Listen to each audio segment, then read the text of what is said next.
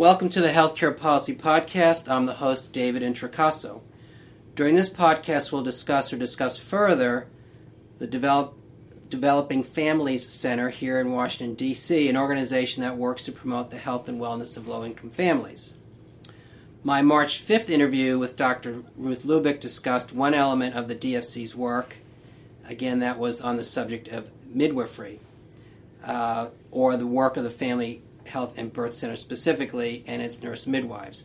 To discuss the balance of the DFC's programming, here with me today is the DFC's president and CEO, Dr. Linda Randolph. Welcome, Linda.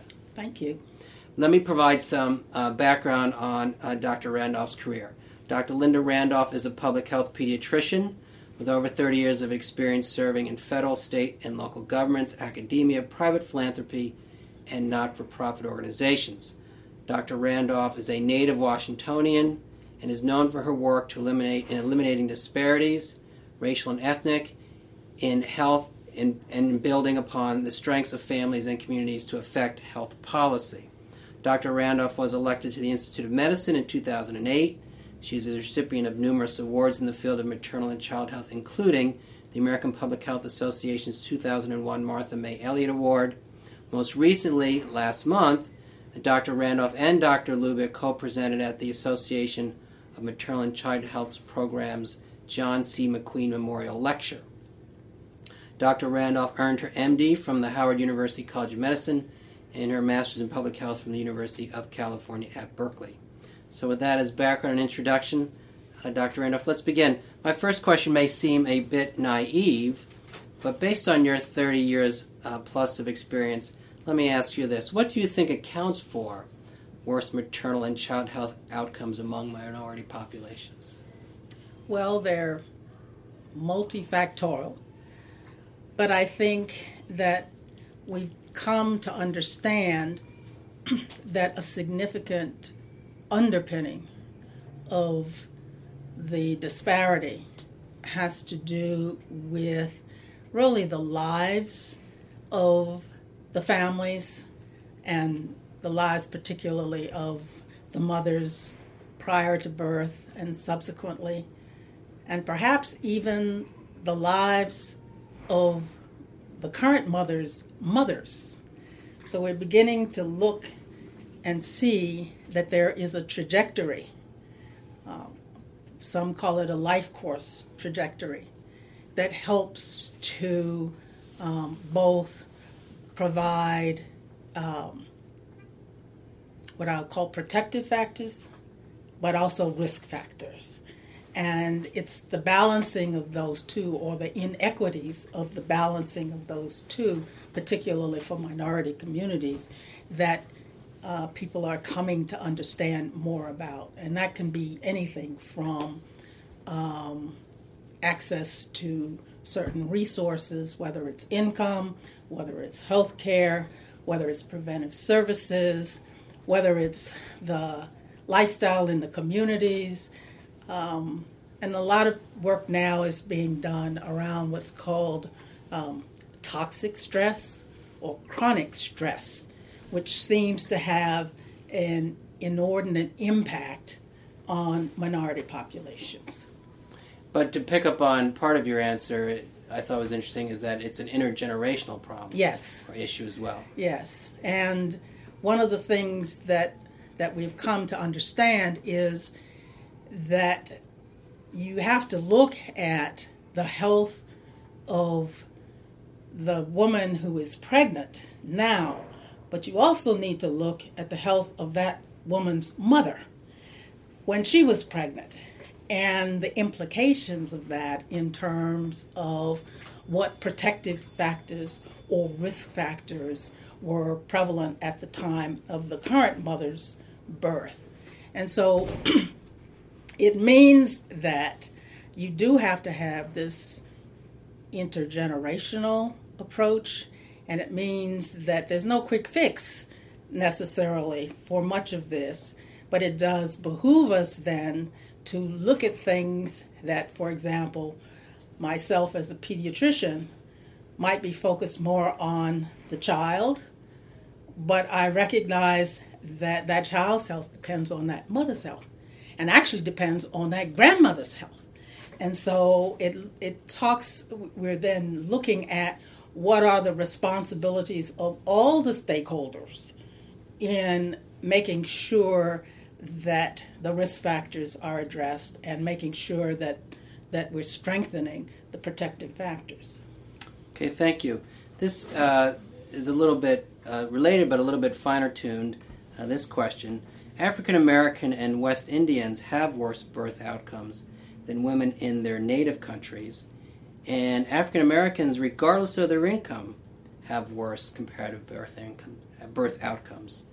So can you say further what explains particularly the issue as it relates to regardless of income, minorities have worse birth outcomes? Right. I think it's the African, it's the West Indian women in their native countries have relatively comparable outcomes to white women here in the U.S.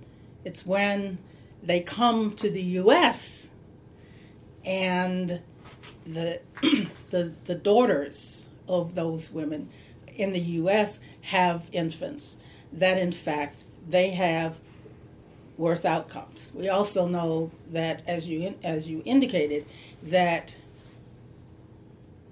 African American women, regardless of their income, have poorer outcomes, particularly as it relates to low birth weight. Now, initially, there were some who would have postulated that this was genetic. And in fact, what we're beginning to really understand now is that living in the United States is a stressful environment to be living in for many people, particularly ethnic minorities. And we're beginning to understand that chronic stress has a significant burden on the body's physiologic state, mental state, etc. So people are looking at now what is called toxic stress, chronic stress. They're looking at the biology of it. They're looking at how that is translated in terms of the lives of individuals on a regular basis.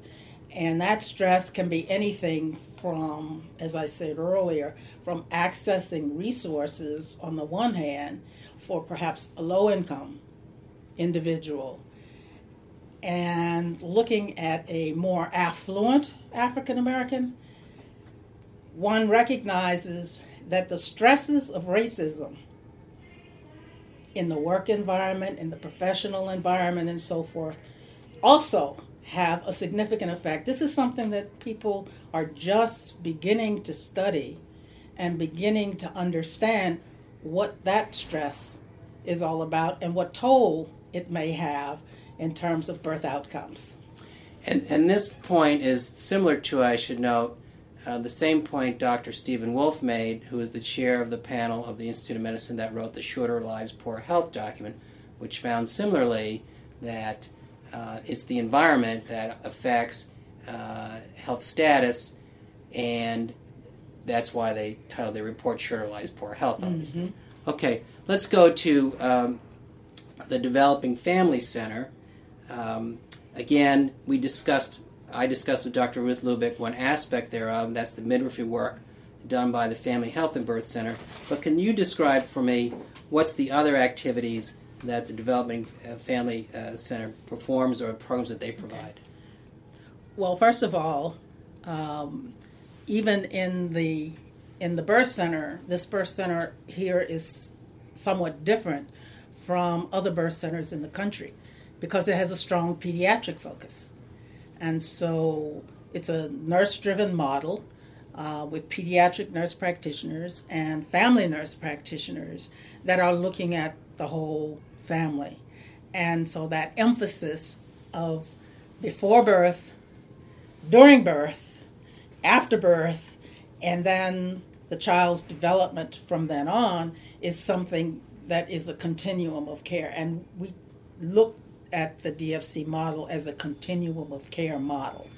So that's one aspect that's different. Should be noted, certainly. That should be noted. The other is, of course, I don't know whether Ruth mentioned the breastfeeding peer counselors. No, she did not, so please. Okay, the breastfeeding peer counselors are an integral part of the Family Health and Birth Center. These are individuals who have utilized the services here at the Developing Family Center. In fact, many of them have utilized the range of services here and have been able to enhance their skills to work in a peer relationship with other women who are coming for services, providing support and providing guidance, and doing it in a way that's like a team approach. So they're working with the midwife, with the nurse practitioner, with the doulas who may be also supporting labor. And we know from a pediatric standpoint that breastfeeding is what's called, Kellogg has just coined this term, first food. And that this is the baby's first food and the baby's best first food, and that it provides certain immunologic benefits to the infant, but increasingly now the studies are showing that it has health benefits for the mother as well. So that component is one that we have stressed significantly because African American women are least likely to breastfeed. And so one of the things, we have had a tremendous increase in terms of African American women here breastfeeding. The other components, we have at one end of the building moms delivering with their families, and at the other end of the building is an infant, toddler, child development center from 6 weeks to 3 years of age. And this is essentially an early Head Start site, and basically what it is continuing the continuum and saying that it doesn't stop at birth. You need to have those linkages. And if, in fact, you want to impact that child's healthy growth and development beyond the first year of life and influence their ability to learn and to grow, then you build in the relationship with early childhood education. James Heckman, who is a Nobel laureate, economist, has written extensively on why there should be more investment in these very early years in terms of early childhood education because of the long-term benefits, the skills that the children get that are more likely to have them ready to learn. Okay. Since you did use the phrase early Head Start, and we did speak previously, I'll ask you this question. And this is this increasingly topical question about so-called Head Start fade. Some research has shown that, particularly for Head Start students, meaning 4-year-olds, that the benefit thereof fades, therefore the name Head Start fade, by the first or second grade. The study for Head Start students who start at age 3, the benefits may persist longer. For example, studies show for the 3-year-olds, as they age, there's less hyperactivity, more positive parental relationships, etc. So, based on my study, on balance, the research is favorable. However, in this budget austerity moment we're in, there are arguments that the program isn't effective and should therefore be cut.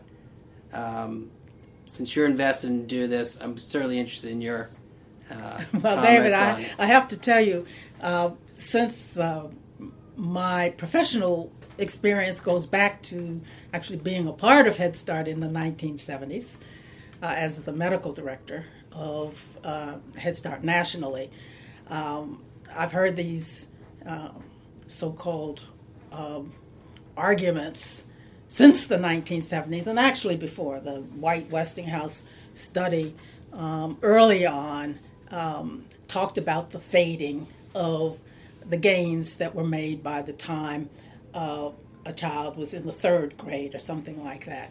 Well, first of all, my first comment is, why is that an indictment of Head Start?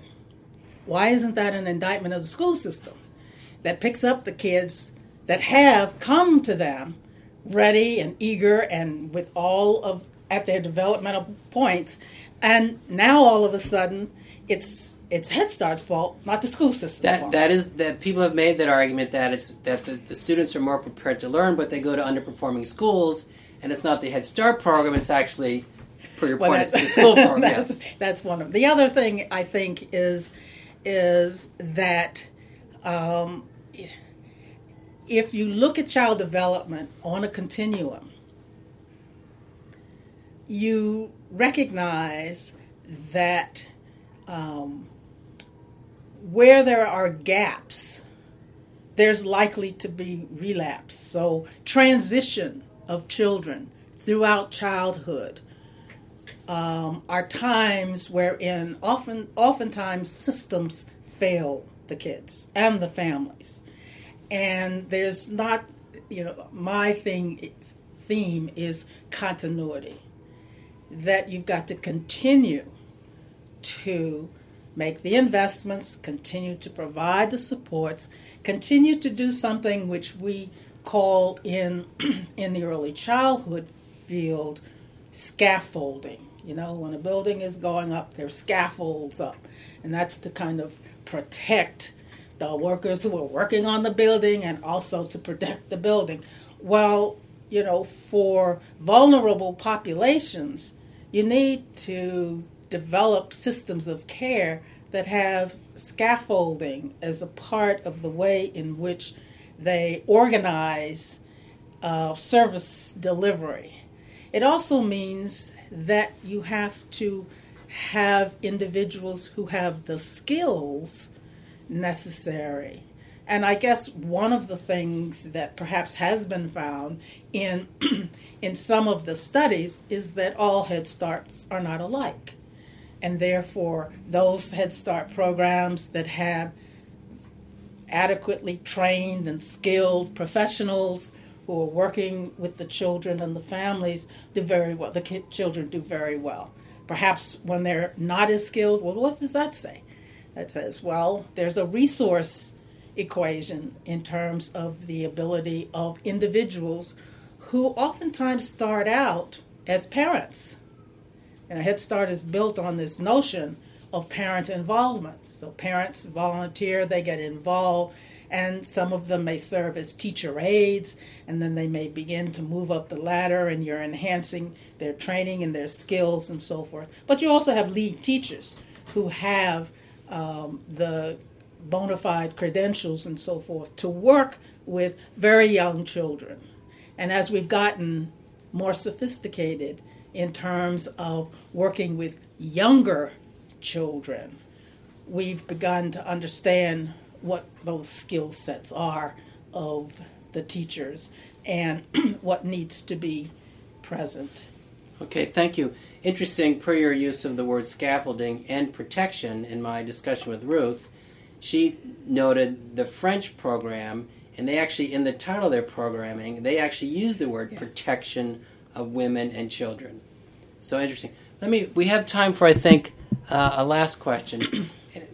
As a general question, what's your sense of sort of receptivity and understanding of this? And again, use the word continuity of care and trying to avoid gaps in care for pre, peri, and postnatal, and then early child development. What's your understanding of the reception of the importance thereof? I mentioned in the Ruth interview that the federal government has now started the Strong Start program by way of studying and looking at how can we improve both birth outcomes and early development. But again, you've been at this for a long while. We'd be lost I'd be remiss rather if I didn't ask. Well, I think